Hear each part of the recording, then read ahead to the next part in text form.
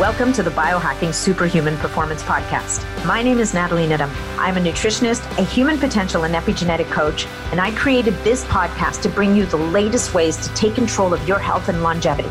We cover it all, from new technology to ancestral health practices, personalized interventions, and a very special interest of mine, peptides.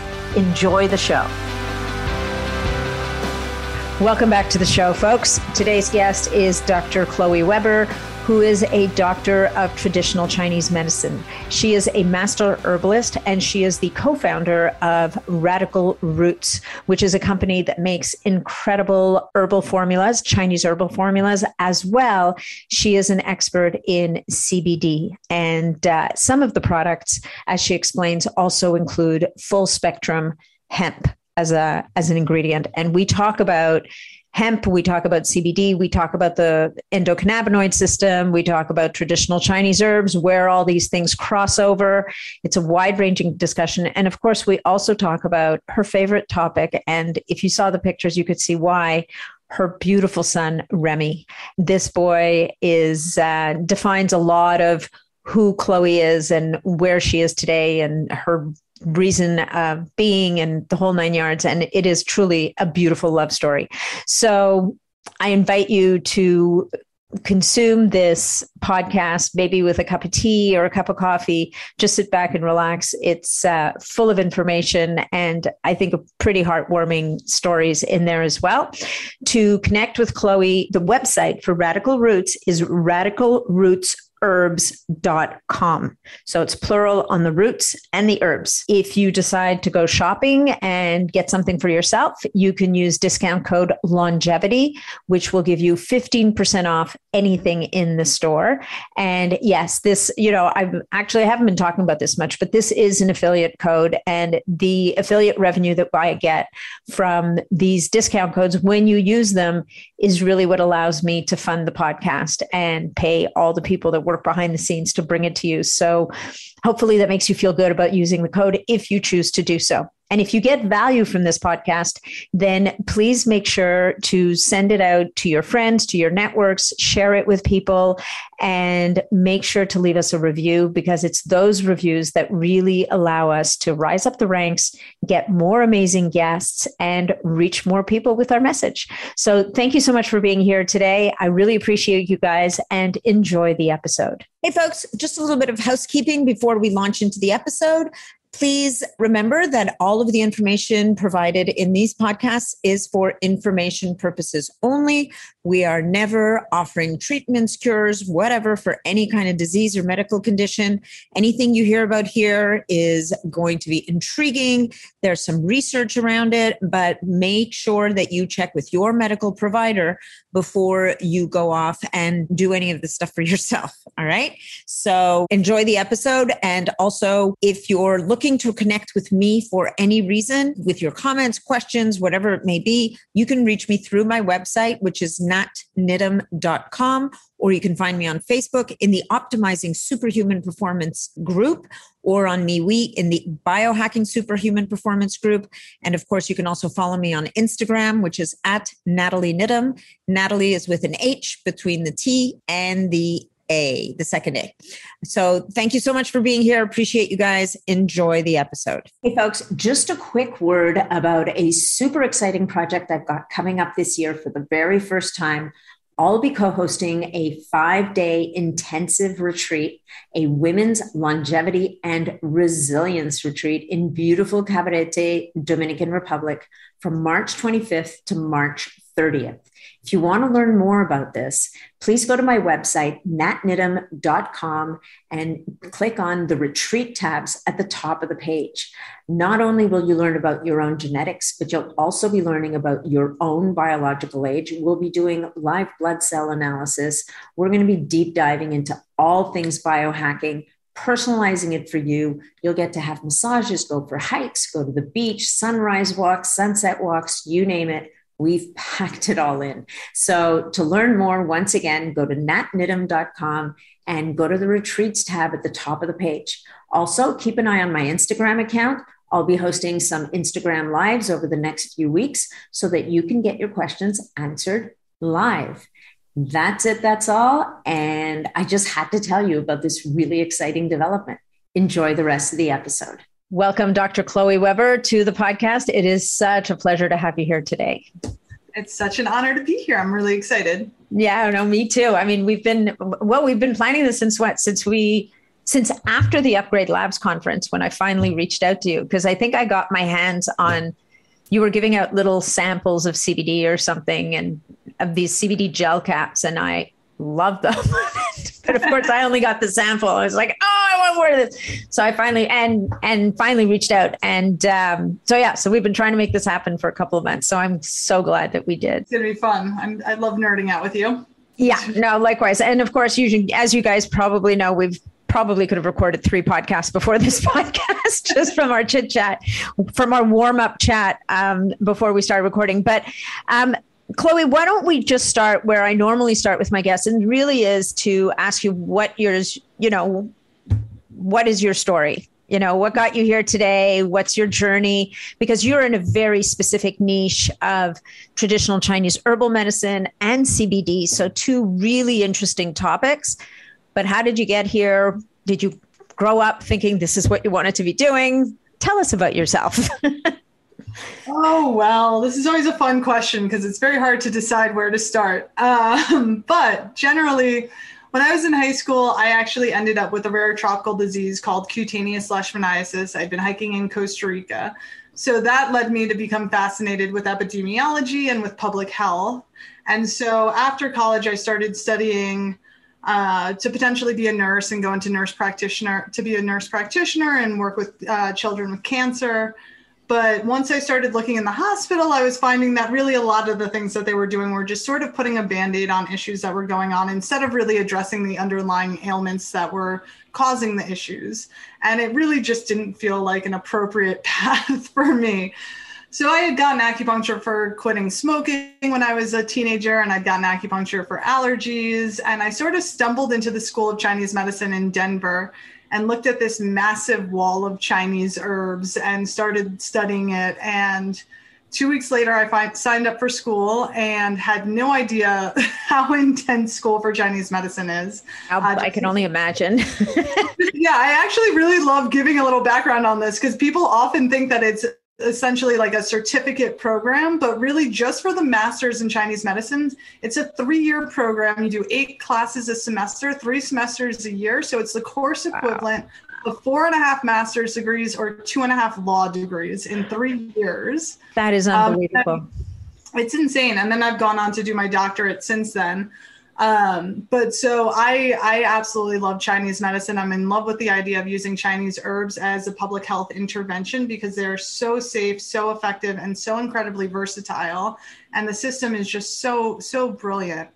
But so when I graduated school, my dream was to open up a clinic that was a nonprofit sliding scale herb clinic so that I could bring this to the masses. And 2 months later, I had a beautiful little boy named Remy.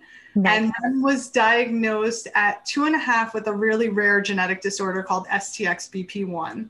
So for those of you who don't know about these rare genetic disorders, there are a bunch of particularly rare gene disorders that have to do with certain proteins. And a lot of them present very similarly. So with global delays, ataxia, apraxia, many of these children, including Remy, are nonverbal, cognitively disabled.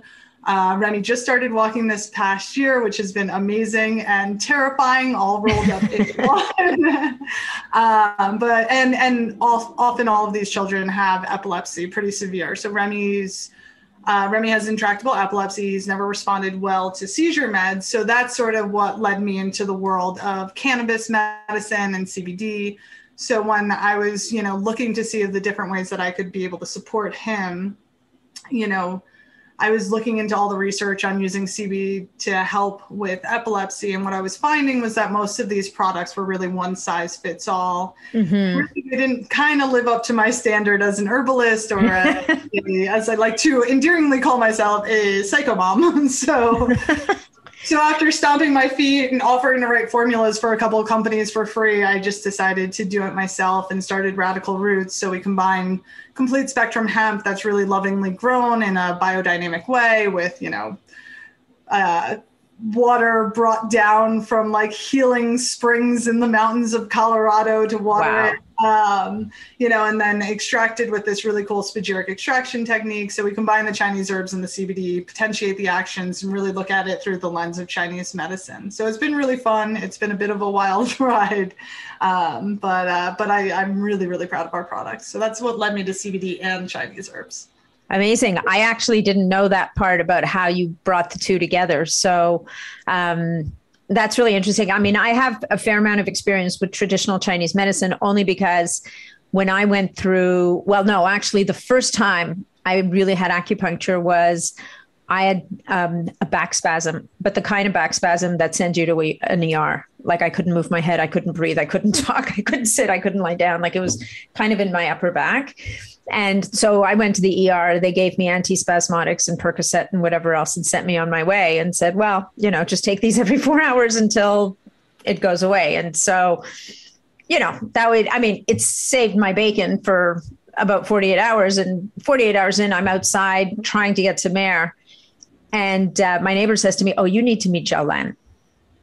And I'm like, I don't know what Zhao Lan is. And he's like, oh, no, you need to go meet Zhao Lan. Anyway, so Zhao Lan is a traditional Chinese medicine doctor here. She's an acupuncturist. And obviously, the more advanced acupuncturists, I think, all use herbs. And she has like a little mini hospital in Toronto. And by some luck, dumb luck, they had an appointment that day. And I did not take another painkiller or antispasmodic after that day. It took them about 2 or 3 weeks to put Humpty Dumpty back together again fully, because it was a pretty intense event, whatever the heck it was that happened.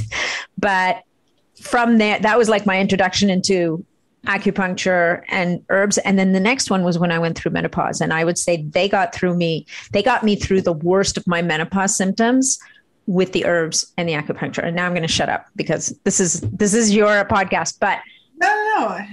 To me, it's such a powerful modality that's so underestimated. And I'm not surprised that it's 4 masters and 3 PhDs or whatever to get certified, because it's 5,000 years of data and clinical information, right? So I always tell people, especially, people often ask whether convincing people about CBD being safe is harder than convincing people about Chinese herbs. And most people are more resistant about Chinese herbs, to be honest, at this point. And it drives me crazy because I'm like, this is an evidence-based practice that has been researched for thousands of years. Western medicine as it's practiced today has only been around for about 100 years. Chinese medicine has been around for thousands of years. We've had millions of doctors doing research on this and building to our body of knowledge. One thing that's also really interesting to note, which I was rereading a study about this last night, but acupuncture actually seems to work on the endocannabinoid system. So that's one of the ways in which acupuncture seems to be able to help modulate pain, which both CBD, THC, and acupuncture are all amazing things for pain modulation and really, really helpful for people who have been injured or have chronic pain issues, neuropathic pain. It's really all amazing. I'm so happy you brought that up, because I was sitting here wondering, is there a tie-in? Is there a tie-in between, and I think that brings up a really good introduction to one of the things I think I'd love for us to talk about is the endocannabinoid system, which is this system in your body that we carry genes for it, and it can operate quite differently in different people, which explains why some people respond better to something than others, some CBD products than others, I think. But maybe you can talk a little bit about that endocannabinoid system and how it is that with acupuncture you can tap into it, because it's underexposed, if you will. People just don't know about it. Totally. So the endocannabinoid system was discovered about 30 years ago. And since then, they've done a ton of research on it, and more stuff is coming out. But the basics are that it's a system of different receptors and enzymes within our body that sort of keep us in that Goldilocks zone. It's sort of keeping us not too hot, not too cold, keeping everything balanced. So if you're stressed, it'll sort of bring that down. It sort of works as an adaptogenic system in your body. So you're keeping yourself really in that happy space. The middle way, as we talked about. Yes, which we will talk about some more. But basically, the main receptors that they've found so far are the CB1 and the CB2 receptors. The CB1 receptors are primarily found within the brain and the nervous system, and those are acted directly upon by THC. So THC is a cannabinoid that's found in hemp or in cannabis that has the psychotropic effects, whereas CBD, which is we're hearing about, is also found in these plants but does not have psychotropic effects. Instead of acting directly upon the receptors, CBD actually increases the amount of endocannabinoids that are available. So basically, these receptors are so the CB2 receptors. Sorry, I got a little twisted there. The CB2 receptors are mainly found throughout the immune system, but throughout the rest of the body as well. So basically, the CB1, CB2 receptors are acted upon by these two endocannabinoids. So these endocannabinoids are cannabinoids that we have within our body. They're endogenous cannabinoids. It's anandamide and this other one called 2-AG. So anandamide is commonly referred to as the bliss molecule. So what CBD does is it actually increases the amount of anandamide that's available for these receptors. So what's interesting about the endocannabinoid system is that these endocannabinoids, anandamide and 2-AG, are actually made on demand. So if you are stressed out, then it sends a signal to the endocannabinoid system, and then they create these endocannabinoids. And this is the tongue twister today. These compounds, anandamide and the other way. 2-AG. And so they come out and they regulate the system, and then they're broken down by different enzymes. So they don't stay in the system. So what CBD does is it keeps those enzymes in those cannabinoids in the system instead of working directly on those receptors. So that's one of the reasons why you want a full spectrum hemp extract, because you actually want a hemp extract that has a little bit of THC in it, because that THC acts on the CB1 and CB2 receptors directly, really potentiates the action of the hemp extract overall, makes it a safer, more effective product where you have to use less of it. Right. And so, but the THC in those amounts is not enough to create the psychotropic effects. Like, it's not going to make you high particularly. No. It's not going to. So we're talking like little tiny traces. So Canada and the States, I believe it's the same in Canada. You can only have 0.3% THC in your products, which is next to nothing. You're not going to get high. I've tried taking like a whole bottle of my herbs. But one thing that is interesting and can lead to a shift in how people respond to it, and this is something we're going to get to, is this idea of endocannabinoid deficiency. So back in the day, we used to have hemp in our diets, as well as hemp used to be in the diets of our animals that we would eat, like chickens and cows and whatnot. So then we would have more cannabinoids in our food. So since they took hemp out of our diet completely, a lot of people seem to be at the state of endocannabinoid deficiency. And this actually seems to be tying into a lot of the autoimmune issues, inflammatory issues that are going on in our society. This is why I think that when hemp came out and CBD came out as a supplement, it had this massive flush of people who were just like completely blown away by it, because their endocannabinoid systems were just being turned on, because there's not very much else that's going to turn on the endocannabinoid system. Acupuncture does as well, because it can send, it can send signals to your nervous system to activate those endocannabinoids and release the anandamide and like help with those happy feelings, help with the pain relief, help with that regulation of the body, because that's really primarily what acupuncture does. But I think it's a really interesting concept, and it's something that's fun to play with patients, because as they come in, they have these inflammatory disorders. A lot of them have autoimmune disorders. I treat a lot of people who have these sort of chronic, challenging disorders that are multifaceted and very complex.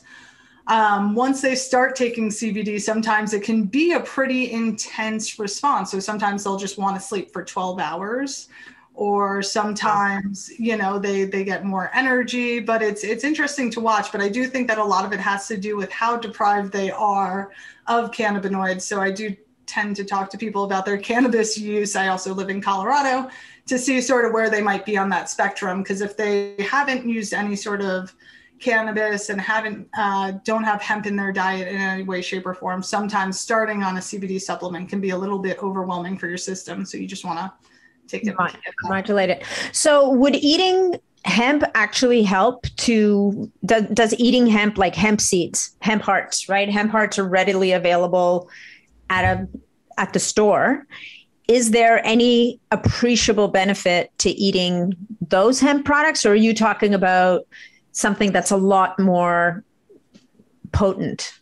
Yeah, more concentrated. So if you're eating like the hemp plant, you would get more of it. The hemp hearts seem to have, I think it's great omega-3s and omega. Yeah. I love them. I think they're delicious also. They make a good hot cereal with chia seeds and stuff, actually.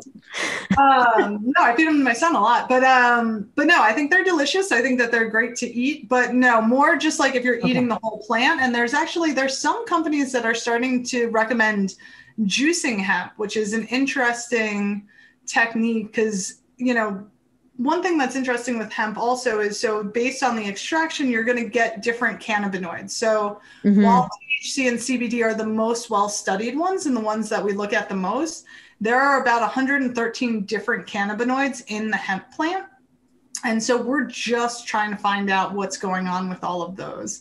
And so as you heat the hemp plant, the cannabinoids change from one to another. So they call it decarboxylation. It's really interesting, but it's also interesting to tie that back into Chinese medicine. Yes. Because with Chinese herbs, one of the things that we often do is for our Chinese herbal formulas, we'll have herbs that we'll cook in like vinegar or cook in honey to mitigate or potentiate or mitigate some of the either toxic effects or increase some of the effects that we're looking for.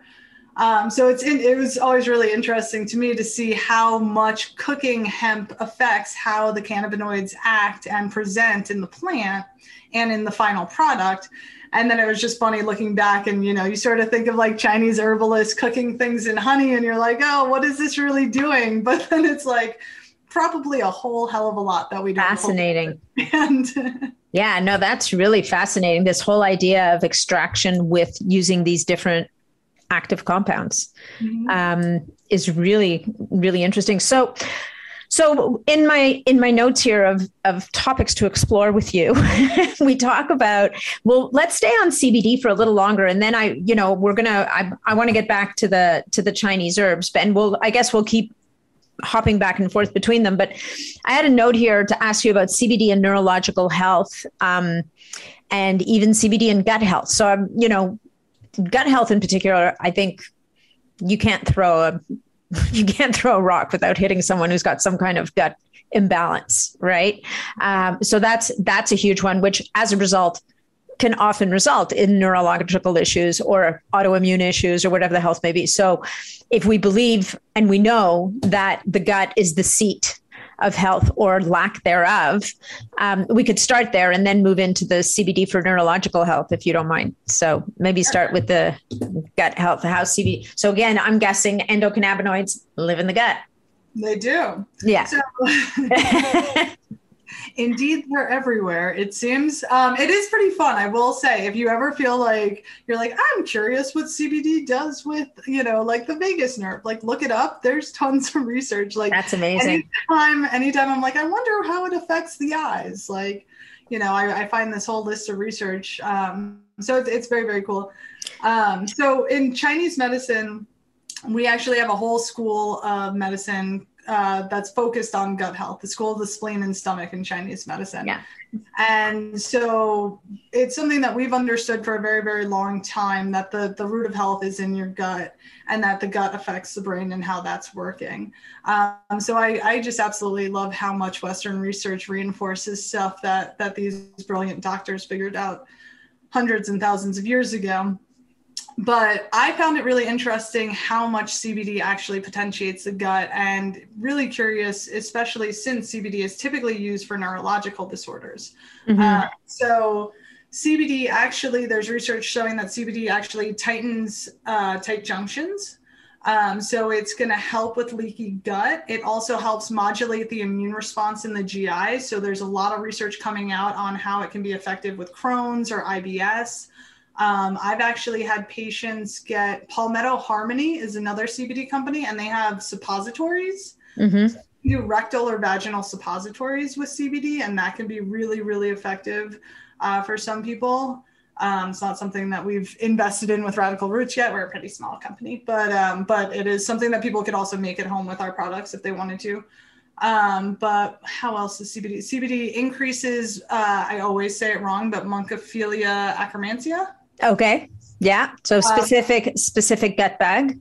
Yeah. Well, and that one's a gut bug that's being researched a ton, and it's one of the hot ones right now. So I find it interesting. It's not one that can be supplemented as like a probiotic, but it's one that sort of your gut needs to create. But that one actually has been researched in terms of the keto diet seems to potentiate that bacteria.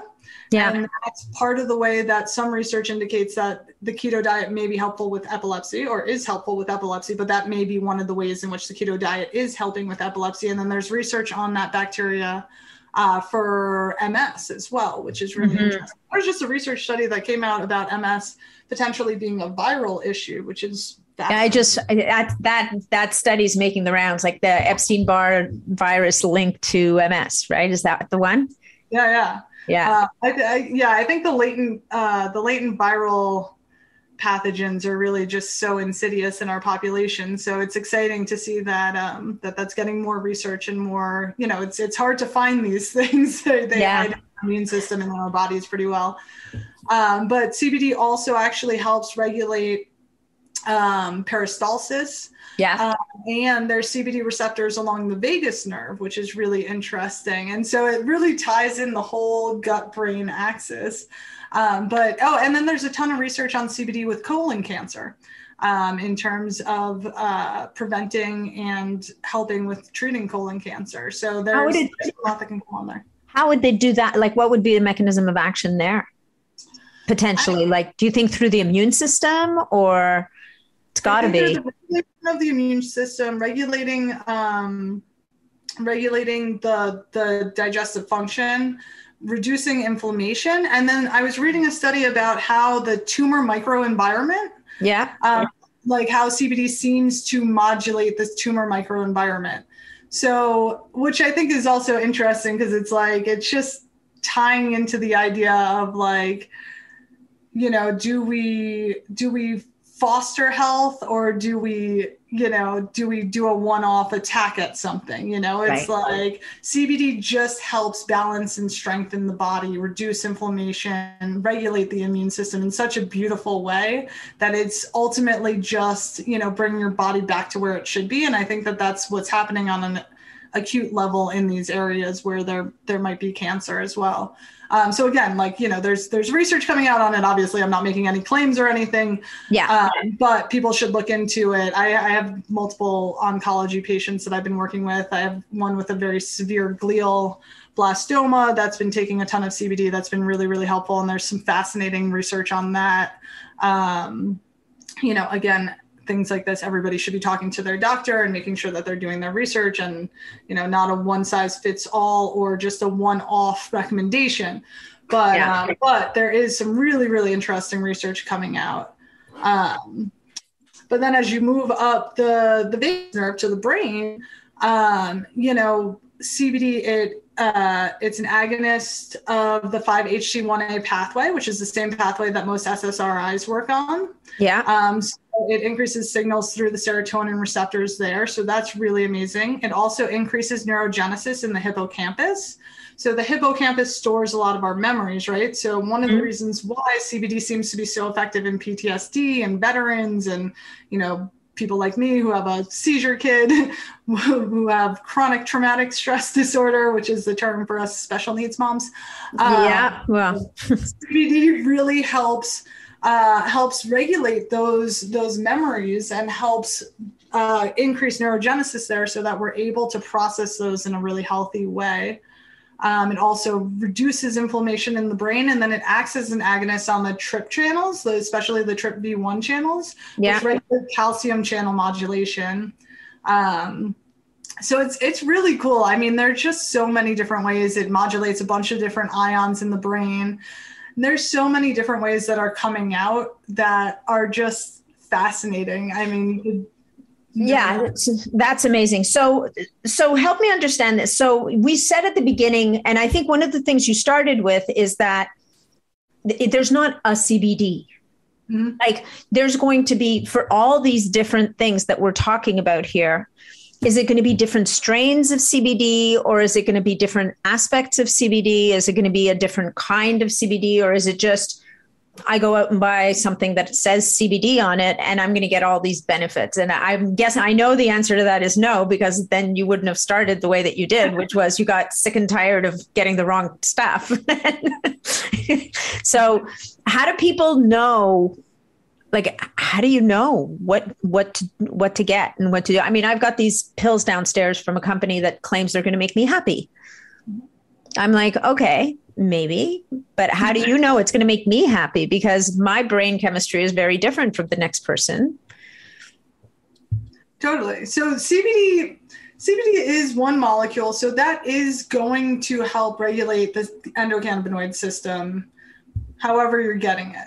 But there are a couple of things that we want to talk about for sure. So one is the entourage effect. So basically that's the idea that the whole is significantly greater than the parts. And research shows this time and time again when we're looking at herbal medicine versus pharmaceutical isolate. So, you know, if you're looking at CBD isolate pharmaceutical, like they created this drug, Epidiolex or Sativex, are drugs for epilepsy and other neurological disorders.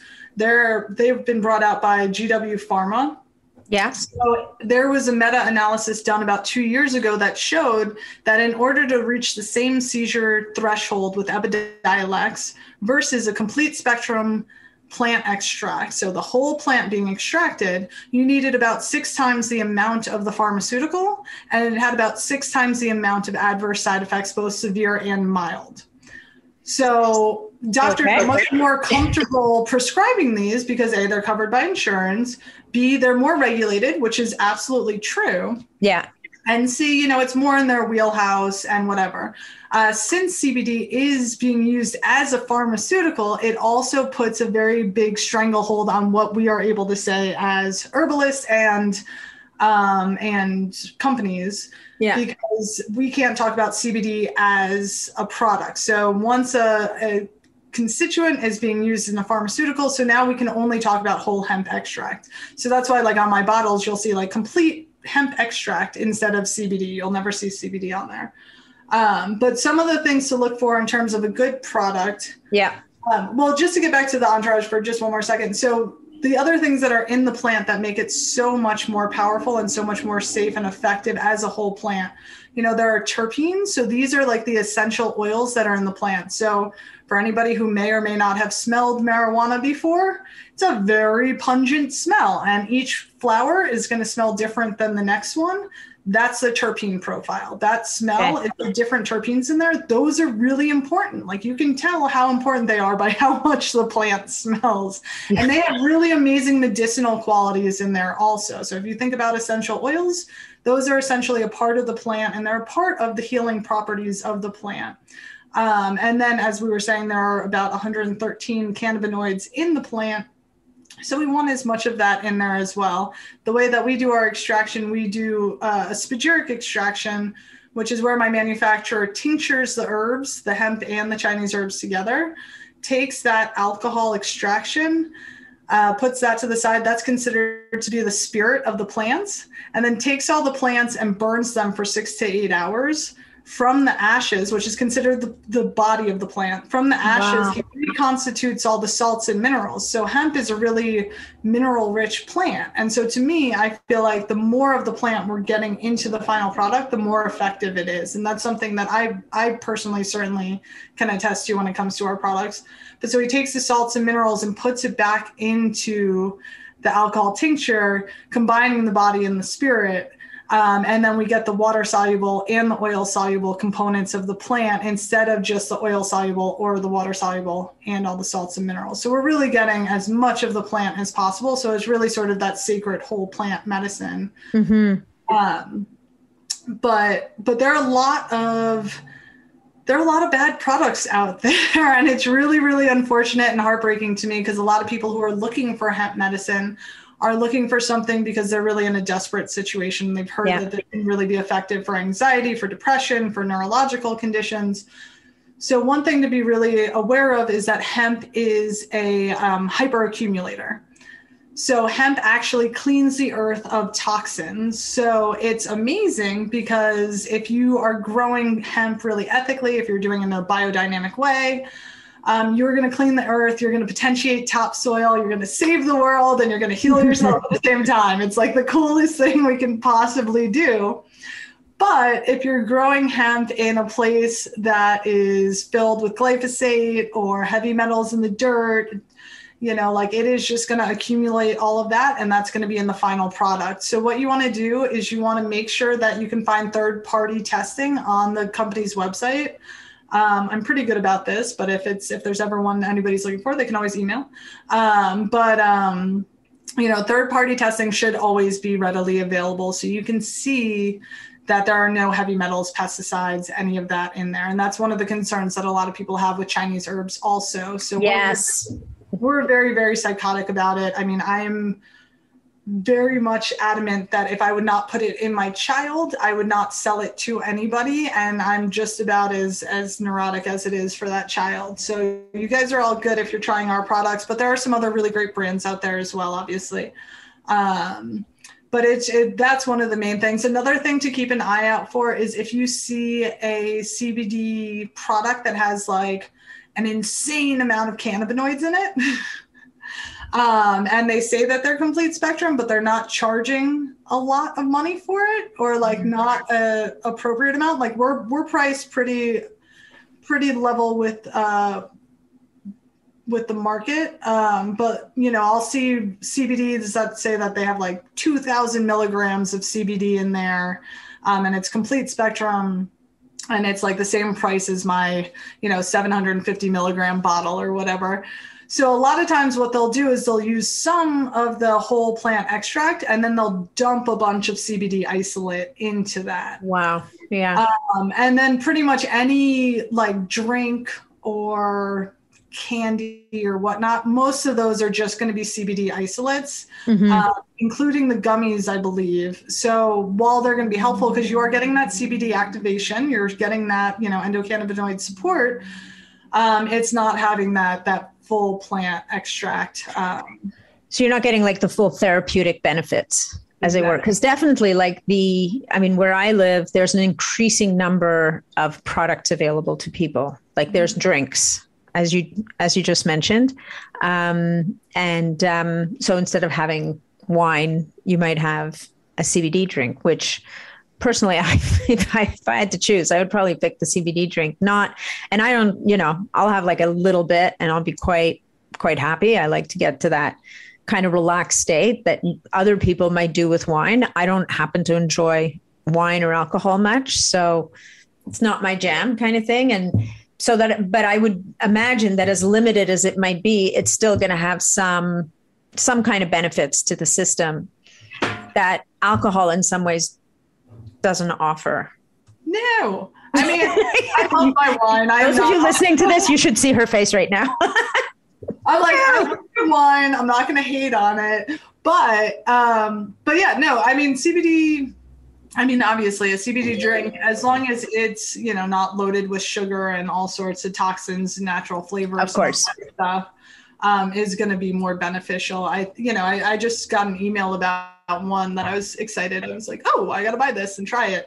But yeah, getting those cannabinoids are going to be helpful no matter what. But as I was saying, you'll probably need a significantly higher amount to get the same therapeutic effects, or to get even close to the therapeutic effects of a high quality, complete plant extract. For sure. And you're not using it therapeutically, frankly. You're using it in the social situation to relax, not to heal your gut or balance your neurological system or whatever the case may be. But it's nice to know that it's going to have it can offer some benefits without some of the downsides of alcohol. But I think, what's interesting is, and you've mentioned this a couple of times, there's still a stigma associated with CBD that alcohol, for whatever reason, doesn't carry, which is, I think, hilarious personally, because if you look at the damage that alcohol has done to society as a whole, it's a thing. Like, it's just huge. Well, I mean, you think about this past 2 years and like the levels of stress that people have been under. If you could take a choice between, a CBD drink or alcohol and like calm down and really support your system in a healthy way, even cannabis and smoking marijuana, like, is it for everybody? Is it for all day, everyday use?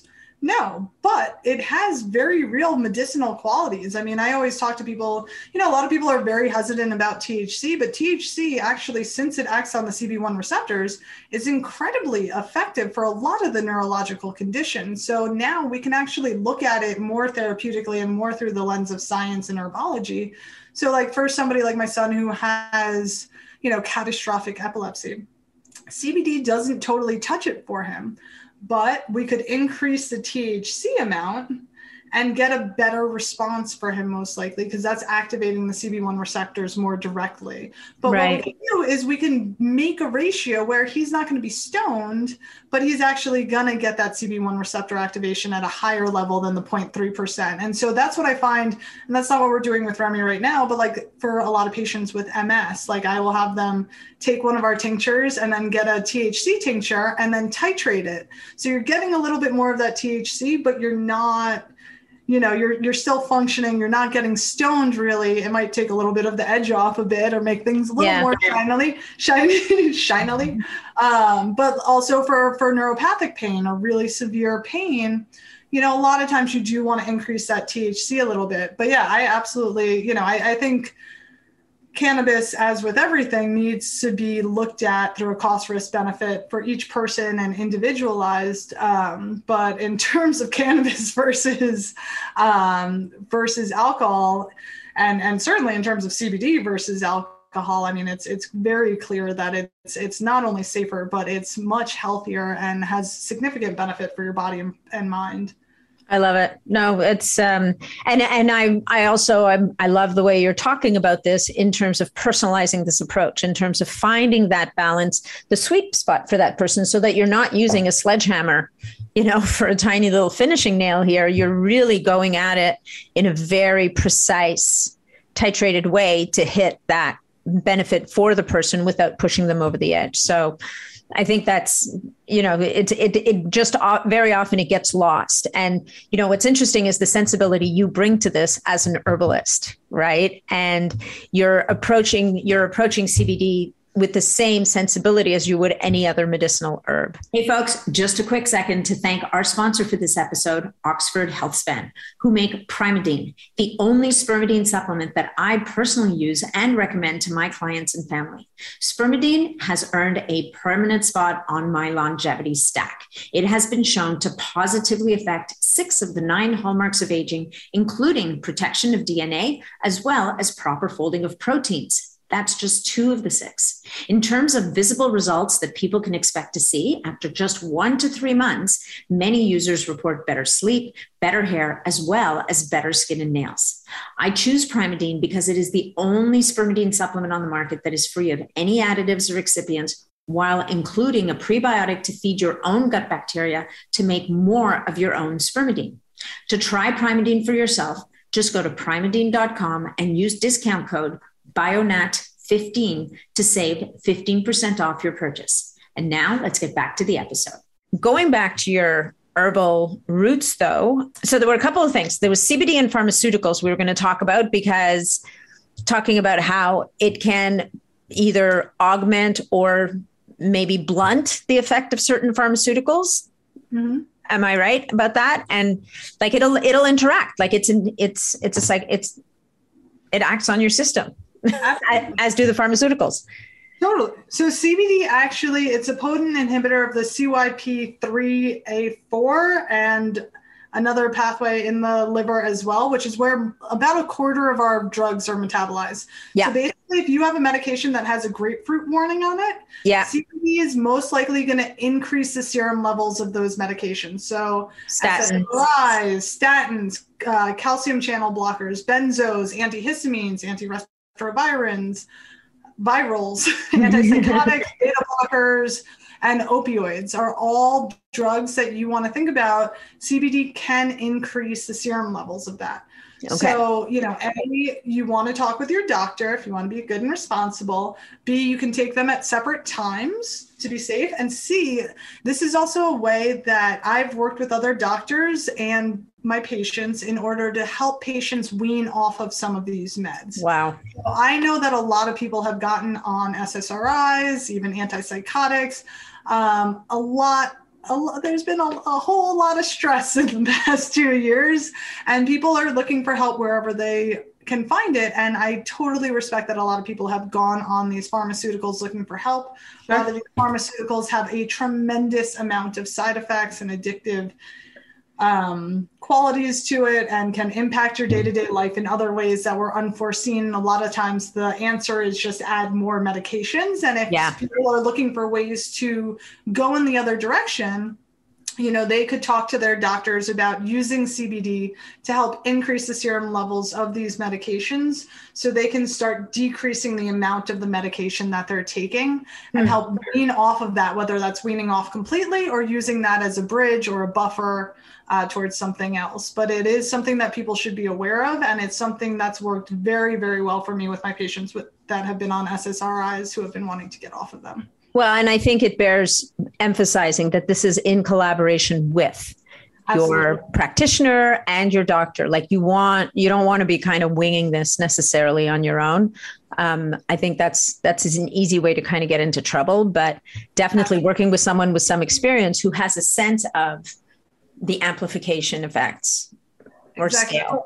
I mean, a lot of these medications, if you go off of them cold turkey, or too quickly, then, the risk of suicidal ideation and other really severe side effects can be very, very high. So I absolutely do not recommend doing that without, a practitioner's guidance who is well-versed in this. But I do think that it's worth talking to them if it's something that you're interested in. And if your doctor is not interested in it, then find a doctor that will support you in your health goals. And that's just a common thread. As a mom of a child with special needs, I will always advocate, find the doctor that will listen to what you want. Absolutely. Absolutely. And walk with you, right? And because we're all on this journey. And I think that, what's happening more and more is people are looking for that doctor who's going to walk with them, who's going to be open to different and new things and new ways of approaching problems, as opposed to an older model, which is still very prevalent today, which is,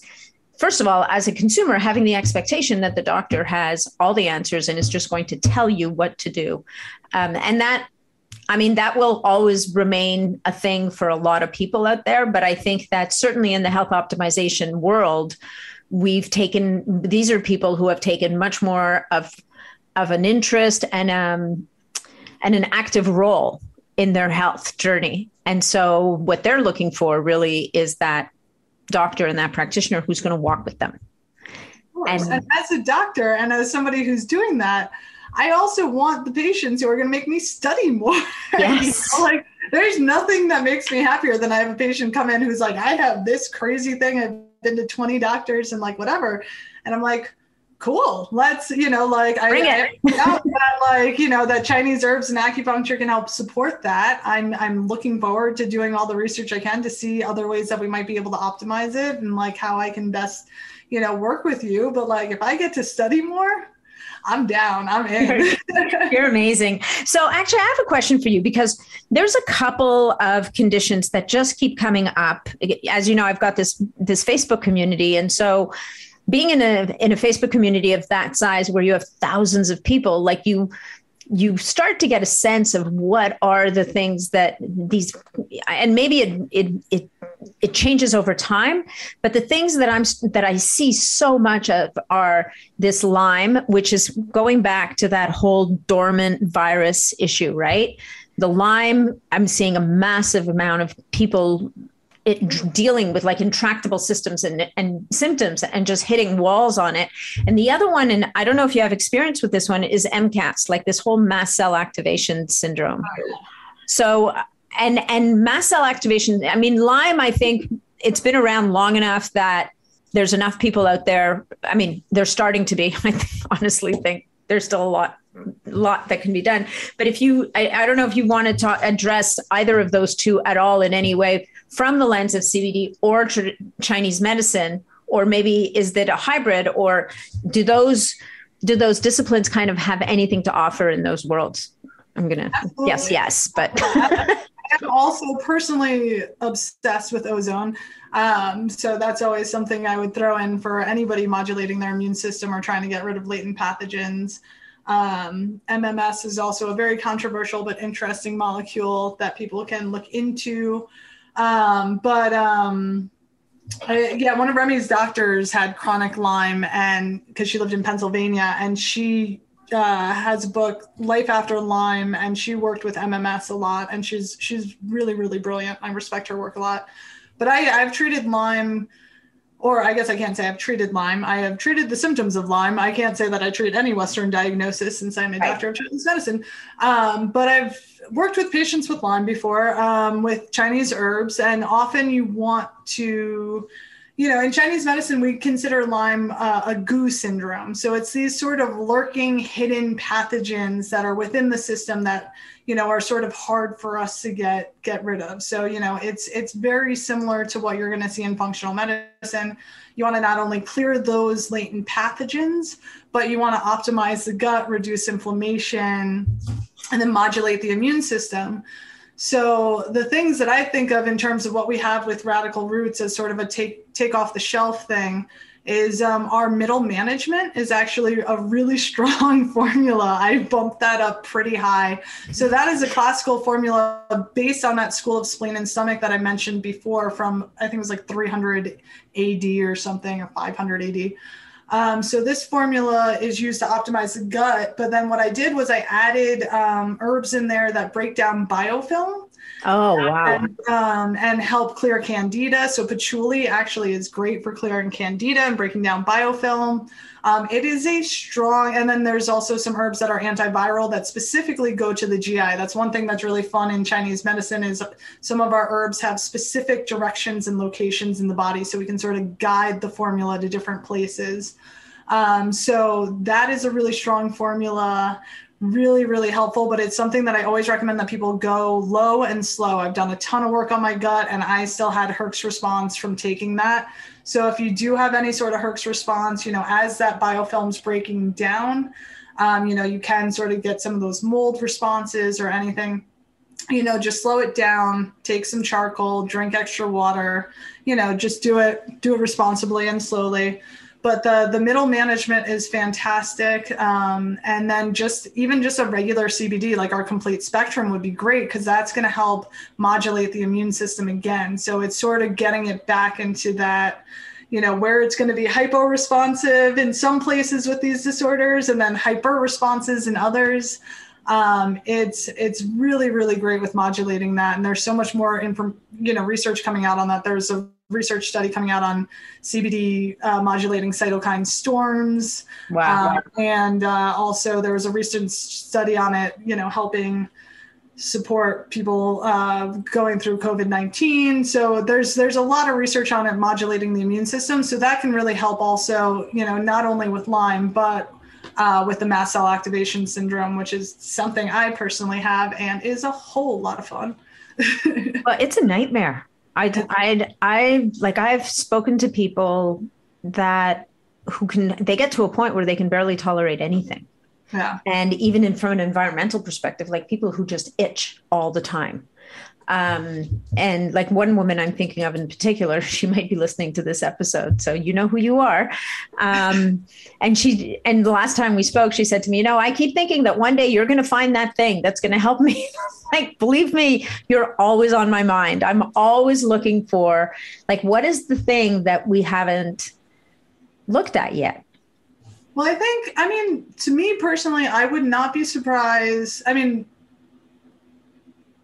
almost at the heart of any of these disorders, it really just comes down to the gut. And I would not be surprised if there's some sort of latent pathogenic factor, some sort of viral level in there. So to me, it's really looking at those two things as much as possible. For mast cell, in terms of our stuff, we have windshield also. So in Chinese medicine, we have sort of like our defensive qi. We call it our wei qi. So it's, to boost your immune system when you're getting sick, right? But it also helps protect you from wind, and wind is going to be anything that's going to make you itchy. Huh. In Chinese medicine, we use environmental factors to describe physiological actions because they came up with this language 5,000 years ago. We didn't have microscopes then. Yeah. How much good have microscopes done us anyway? I'm not sure. Questionable. But so windshield really helps boost the immune system, which isn't necessarily what you're looking to do with mast cell, but it also helps sort of, like that's the thing with herbs. It always has that sort of regulating action, so so windshield, a lot of times what I'll have people do is I'll have them take one pill of middle management and one pill of windshield twice a day. If they have sort of that immune compromised issues that are causing like hyperimmune response. So like windshield is not only great to boost your immune system if like, say you were around somebody who had a cold or flu, right? Feeling like you might get a cold or flu, or going to a conference with thousands of people and hugging everybody. Windshield. So windshield should be in the emergency kit, basically, exactly. In the standard kit. Yeah, not even the emergency. Yeah. So I find that those two work really well together for people who sort of have those lingering immune issues. Windshield can also be great for like allergies, even like that's what I use those two together for allergy season. In Chinese medicine, we really prefer to customize it for each person just to make sure that you're getting exactly the right thing for you and how it's presenting within your body. Like we've been seeing with COVID, which has been such a beautiful example of how to use how we should be using individualized medicine. Everybody responded to this virus differently. Some people had no response. Some people had lung stuff. Some people had head stuff. Some people had, GI stuff. And that really shows how individually our systems work and respond. And that's why, Chinese medicine has this brilliance of we are going to individualize these formulas for you based on what's going on. So even if you're using our formulas, I tried to make it so that everything is safe and effective to be taken off of the shelf. But we're working on a way so that people can get more direct customized formulations so that they can get exactly what's right for them, even if it's just using our products in the right way for them. We're trying to figure out the best way to make that available for people. Yeah, well, no, I love that. And honestly, if you think about it, I think the Chinese medicine system probably was doing personalized medicine long before personalized medicine all of a sudden became this big buzzword, right? In Western medicine, like where we live, it's all of a sudden, oh yeah, personalized medicine. It's like the new thing. And when you look at these much older systems, and I think Ayurvedic is similar in that sense, again, like thousands of years of data and practice. And they're also, interestingly enough, using the elements, right? The earth, the wind, earth, air, and fire or water, whatever. I mean, all of those things. But basically just using a different framework, but again, highly personalized to the individual. And so this new, you were talking about this before we started, really, this whole idea of yours of creating a way for you to help people to personalize your products. And I can't imagine how you ever came up with the formulas you put out to the world, because as someone who so believes in personalization, it's like, you'd be sitting there going, well, yeah, it's going to work for most of them, but it's not. But if somebody has this, or somebody has that, or somebody has the other thing, how do we address that? And it sounds like your new brainchild is really moving into that space. Yeah, I'm hoping so. So, well, with our formulas, what I did was, so in Chinese medicine, we look at things as underlying patterns of disharmony, right? It's not like a diagnosis. It's like, where's your pattern of disharmony? Where's your sort of weakness, right? So it's like, so insomnia is always an easy example to give. Some people have the monkey mind before bed. They can't go to bed. That's spleen Qi deficiency. That's more of a digestive weakness in Chinese medicine, where you're worrying, you're overthinking things. You might have some loose stools. That's that type of insomnia. Then there's like liver Qi stagnation insomnia, where you're more stressed, you're more irritable, you're maybe more PMSy. Then you're going to wake up between 1 and 3. Right. That's a different type of insomnia. And then there's the hot flashes at nighttime. That's a whole different type of insomnia. So what we did was we looked at the main patterns of disharmony that we see in our patients.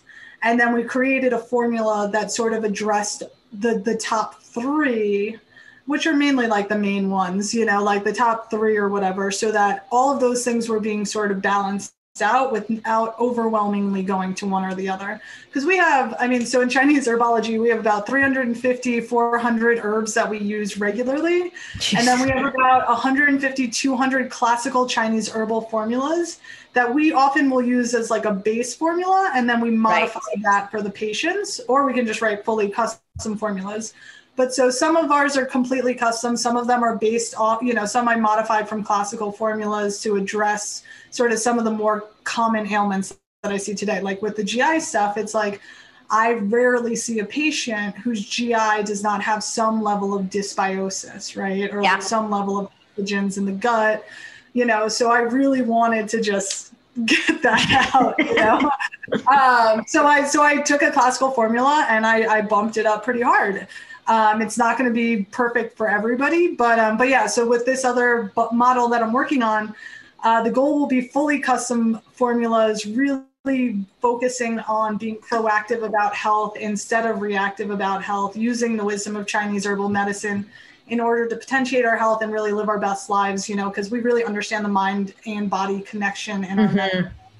And they're oddly connected. And funny how that works. And when you work on one, you work on the other. And when we're able to optimize that, we're also able to support our immune health and be stronger, harder to kill, and have more joyful days, which I think we all really need right now. So I'm looking forward to launching that soon.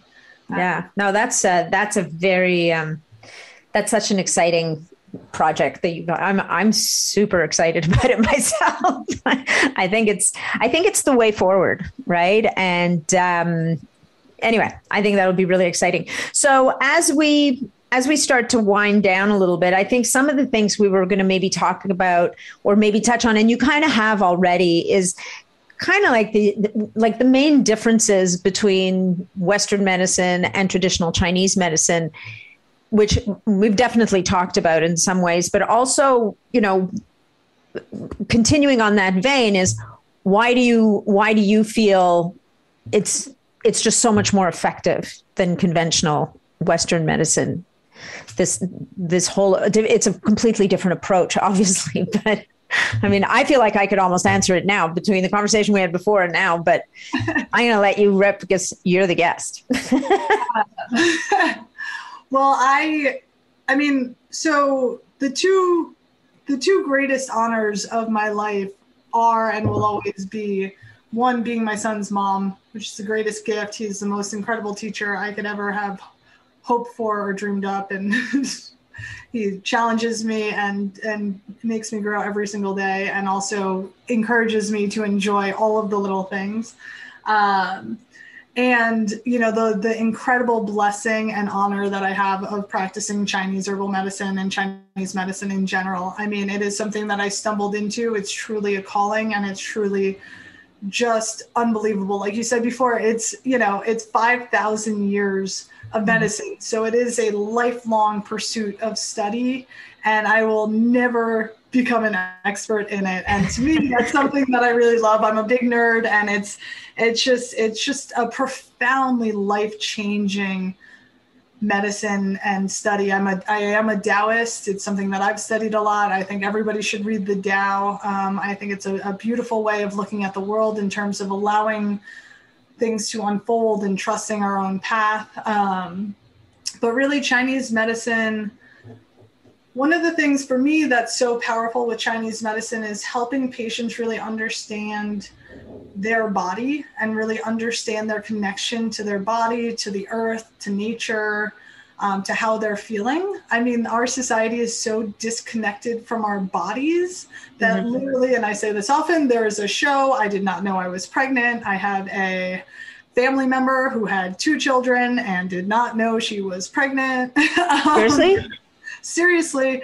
So it really, really happens in real life. And, I've been pregnant, it's a lot to make a person. Yeah. Been there. I have patients who come in and they're like, yeah, I get my period once every 3 months. It's fine. I poop once every 5 days, or I have diarrhea 30 times a day. Just starting people to understand that their bodies have so much more potential, that their minds have so much more potential, their lives have so much more potential for joy and health and healing, and helping them. As you were saying, you want the doctor to walk with you.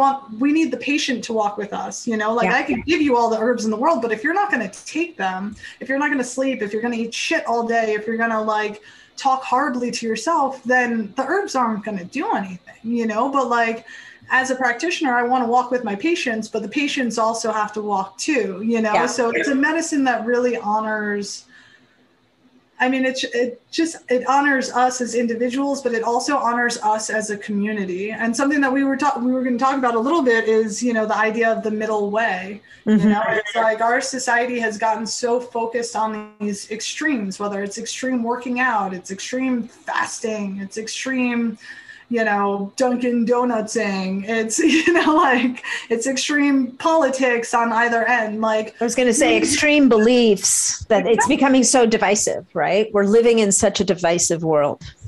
It's totally startling and disheartening and terrifying to see how we've been pit against each other into these camps of left versus right, of, healthy versus unhealthy, we are all humans having a human experience. And it's so important that we have compassion and empathy for one another and understand that there is no right or wrong in this life. And that we are all working together to do the best that we can. And maybe if we can work together a little bit more, if we can communicate better, and start that with yourself, check in with yourself. How am I feeling? Who am I? What brings me joy? Does hating on my neighbor for their choice being different than mine actually bring me joy? Can we talk and disagree with respect? So it's a medicine that honors, ourselves, our communities, and nature in a really, really beautiful and profound way. So I think it has a lot of lessons that can be brought out to our society and really hopefully help heal a lot of the chasms that we're having, both in terms of health on a personal level and on a community level. Yeah, I amen to that, to all of that. I think that, I think you've touched on a lot of the, of the sore points right now. I think that, and it's not helping anybody. It's not helping anybody to get any healthier. It's not helping us as a society to move forward or to find our way through this mess that we're in right now. And it is a mess. I'm sitting in a city where we're locked down once again. And, one of the things I was really angry about at the beginning, but what really I came to understand is, in this case, it's not a question of the sick people and the not sick people. It's a question of a healthcare system that we have not cared for in decades. We've been slashing at it. Our governments have been slashing budgets. They've been cutting away at it. They haven't valued. And I'm talking about the conventional system here because we need them, right? I wouldn't be sitting here. My son wouldn't be here if it wasn't for Western medicine. We wouldn't have made it through his birth experience, which was pretty challenging. So at some level, we haven't cared for these systems that we have. And it doesn't take much to bring them to their knees now. And so it's and even in the conversation I'm seeing in the US, there seems to be in some circle a complete dismissal of what's going on in hospitals and a complete dismissal of what's happening with the healthcare workers who are left, because a lot of them have left. They've failed completely. And who could blame them? They're kind of done. Choosing to make a medical choice that's their medical choice. Yeah, exactly. So number one, you're cutting off your nose to spite your face to begin with, like, to be clear.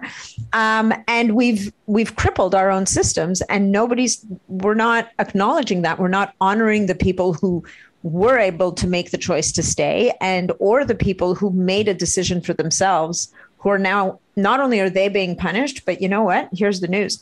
Everybody else is suffering with them. Totally. Well, and it comes back to that rational middle way. Like, we can't deny that there's a virus out there that's making people very sick and many people are dying. We also can't deny the fact that lockdowns and firing people and mandates are having catastrophic effects on our mental health, on our physical health, on our communities, on our small businesses, on many, many things. Yeah, so like absolutely. Until we can all come together and have conversations that are rational, that look at all the sides and start exploring this. We've been, through social media and through, just media and, society or government. Everything. Yeah. We've been so divided, but really, I think if we're able to talk to each other and find that middle path, and I kind of hate to say this, but I don't hate to say this, but it's not left versus right. It's the people versus the government, at this point, I really don't think that the government, big tech, big pharma, maybe some of them have our best interest at heart, but in general, the message is just being muddled, and they're using these divisive tactics to divide us and create division while they're gaining more and more money and power and control. And, to me, it's we as people need to come together and respect each other's healthcare choices, whether you're going to get vaccinated, whether you're not, whether you're going to, choose to foster health or not. Again, we are all doing the best that we can with the information that we have, nobody can say for somebody what the right medical decision is. You have to make that decision, you and your doctor. I don't know. The whole thing has just gotten so insane. Well, I think the thing that you said, the middle way, which is the way of Chinese medicine, is being lost in all this. The nuance is being lost. And maybe part of it, when we look at the governments who are trying to, let's assume they're just trying to find a solution, the fastest way out of this, their belief or for whatever reason, to them, they've completely let go of nuance and just gone at it with a very single-minded approach. And maybe it's because they think that that'll be the fastest way out, but it's turning into, I think, a real societal problem for so many people. And to your point, the divisiveness that we're seeing and experiencing on an individual basis, on a community basis, taking that out, it's doing a lot of damage. It's doing damage to people's relationships and to themselves. So, we're dividing families, mm-hmm. And with what, we're not even acknowledging, innate immunity for people who have already had COVID, that's an important thing, again, it's important to respect people's choices. It's important to be respectful of this virus. I have a lot, I had cutaneous leishmaniasis when I was 16. I've been studying epidemiology for a long time. I have a child with a very severe neurological condition. I've been studying vaccines for a long time because I needed to see whether Remy is at higher risk for vaccine injury because he is a child who has neurological challenges already. So I've been looking at all of these sorts of things for a very long time. And there are pros and cons to all of it. And again, it comes back to that individualized medicine and individualized choices, but it's, I think everybody needs to, at the heart of it, take a deep breath, know that you are going to be okay, most likely, take the actions that make you feel most safe, because the fear, I think, is one of the most insidious and horrific aspects of these past 2 years. Now, not only are we fearful of the virus, but we're fearful of our neighbors. You know, I would go to the playground and there will be kids there with their masks on and the parents are screaming at them to stay 6 feet away from each other. You know, what are going to be the long-term implications of this for these children in terms of them fearing other people? What about the mirror neurons that young children need in order to develop parts of their brain that are fairly essential? You know, like again, we just need to look at it from a broader scope. We need to have compassion for each other and we need to like open up the discussion. And that's one thing, you know, again, like if we look at Western medicine versus Chinese medicine, with Western medicine, we're really looking at this one compound, this one end game. You know, we're looking at like, you know, ending coronavirus, but we're not looking at the whole picture of what's happening, you know, on the other end, you know, or, you know, like, so people will often be like, well, what pathway does this herb work on? And I'm like, I don't know. It works on the body in this synergistic, beautiful way. And you know, like, so I love nerding out on that. But like in Chinese medicine, it's such a more holistic view. And again, like not only of the body, but of our communities. And it just has so much wisdom to bring to all of us. Thank you. Yeah, no, I completely agree. And it's funny when you say, you know, what one pathway does this work on? And we often forget that the body doesn't work in a pathway. There might be one pathway that's really impacted, but if you don't believe or think or know that there are multiple other aspects that are being affected at the same time, some of which we know, and some of which we don't know, which is probably what brings a lot of the individual response to different things to the table that we can't predict yet. We cannot yet know, and it'll probably, who knows if we'll ever be there. Maybe AI will get us there. Maybe AI will be our undoing. Who knows?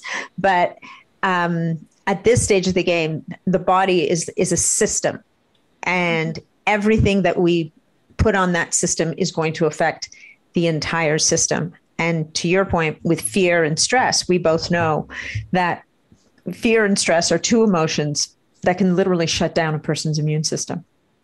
It can literally, you know, it can make us sick beyond, you know, or exacerbate the effect of any other pathogen on our body. So moving ourselves into a place where we can start to hopefully move past a lot of the fear and misery that's defined the last couple of years, I think is going to be an integral part of our way out of where we are right now. Well, exactly. And I think if you take the steps that you can to feel as empowered as you can in your personal health, then that takes away a lot of that fear, you know. And then, you know, as I was saying, like, you know, Chinese medicine uses the body as a microcosm of the macrocosm.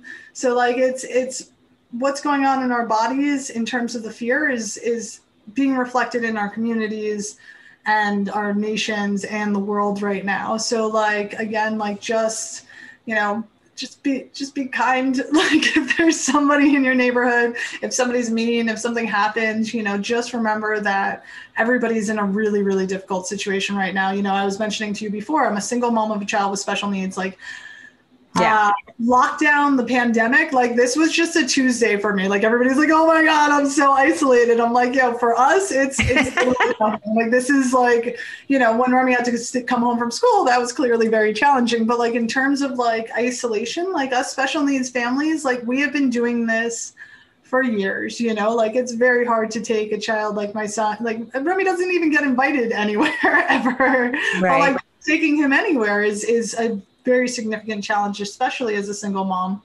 you know. But like the isolation that's come upon our society has incredibly detrimental effects on our mental health and our levels of fear and our immune system. So, you know, I just really want to encourage people to just have compassion and patience for other people, send love in the way that you can, and try and be, you know, be the light, be the joy, be the strength, you know, that you can be, because we really need everybody who is in the place where they can shine that sort of light, really stepping up to sort of be that guiding force. Love it. Well, I'm with you. I lived that isolation for a very short time when my son was born because he was a preemie. And so I had one winter, which is doesn't even compare to your world.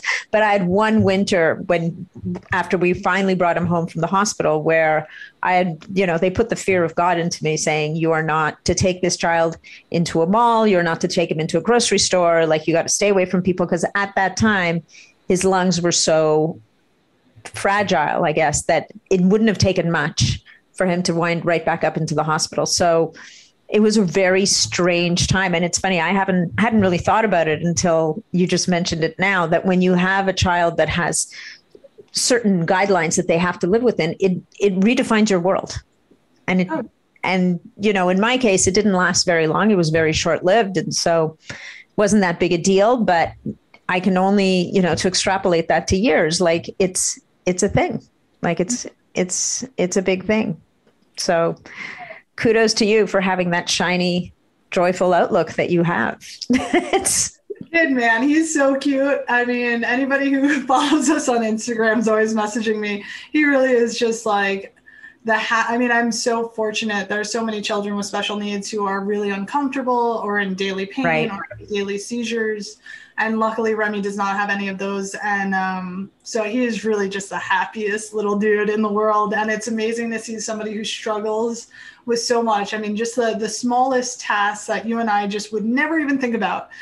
He can't even come close to doing, or he'll spend forever just trying to get a bubble wand back into like the bubble solution, and he just does it with all the patience in the world, and he works so hard. So I'm like, if this kid can show up and give 150% every single day and do it with joy and love, like, I got to do everything I can to show up and match that. So I try. Wow.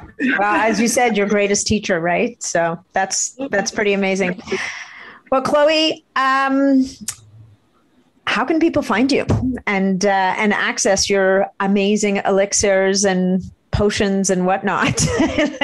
Elixirs and potions. I know. I fancy myself somewhat of a Hogwarts graduate, if you will. Yeah. Yeah, I would say that's well deserved. My website is radicalrootsherbs.com. You can find us on Instagram at radicalrootsherbs. If people have any questions about our products, it's really hard with CBD. We get shut down regularly. If we say anything that seems like a claim, like even for our flow state, I wrote this formula, like classical Chinese formula has been used for centuries to support women's health. And my credit card processor got shut down for a month. So come on, our website, you'll see that everything is very cryptic. It's like may sort of slightly induce sleep. So we try to make everything named after what it does.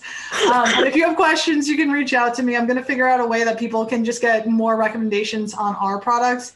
I'm hoping to launch the private membership association, which will have the custom herbal subscription model pretty soon. So if you sign up at Radical Roots, you'll get an email about that. And then just in general, people can email me at chloe@radicalrootsherbs.com. Oh, and then for any parents who have children with special needs, I just compiled like a bunch of resources onto remysrevenge.com. I'm not an affiliate of any of the things. It's just a bunch of the books and stuff that I started with that I would recommend so that other families have like a starting point. So. Love it. Thank you so much, Chloe. This has been amazing. Thank you so much for taking the time today. And I hope that we get to do this again. And I don't know, maybe in the fall, once you've launched the Private Members Association, which, by the way, I love, the PMA, we can chat again about that. Sounds great. I'd love to. Thank you so much. Thank you. Thanks so much for joining me on this episode of the Biohacking Superhuman Performance Podcast. If you enjoyed the show, please remember to leave us a 5-star review on iTunes, because that's what helps us to be heard and to be seen. If you'd like to connect with me directly, or if you'd like to leave any comments, or if you have any questions about this episode, please reach out to me directly through my website, natnidham.com. And of course, if you're not already a member of the Biohacking Superhuman Performance community on Facebook, that's where you'll find me every day. It's a short application, just answer a couple of questions, and you're in and interfacing with other amazing biohackers. Thanks again, and we'll look forward to seeing you on the next episode.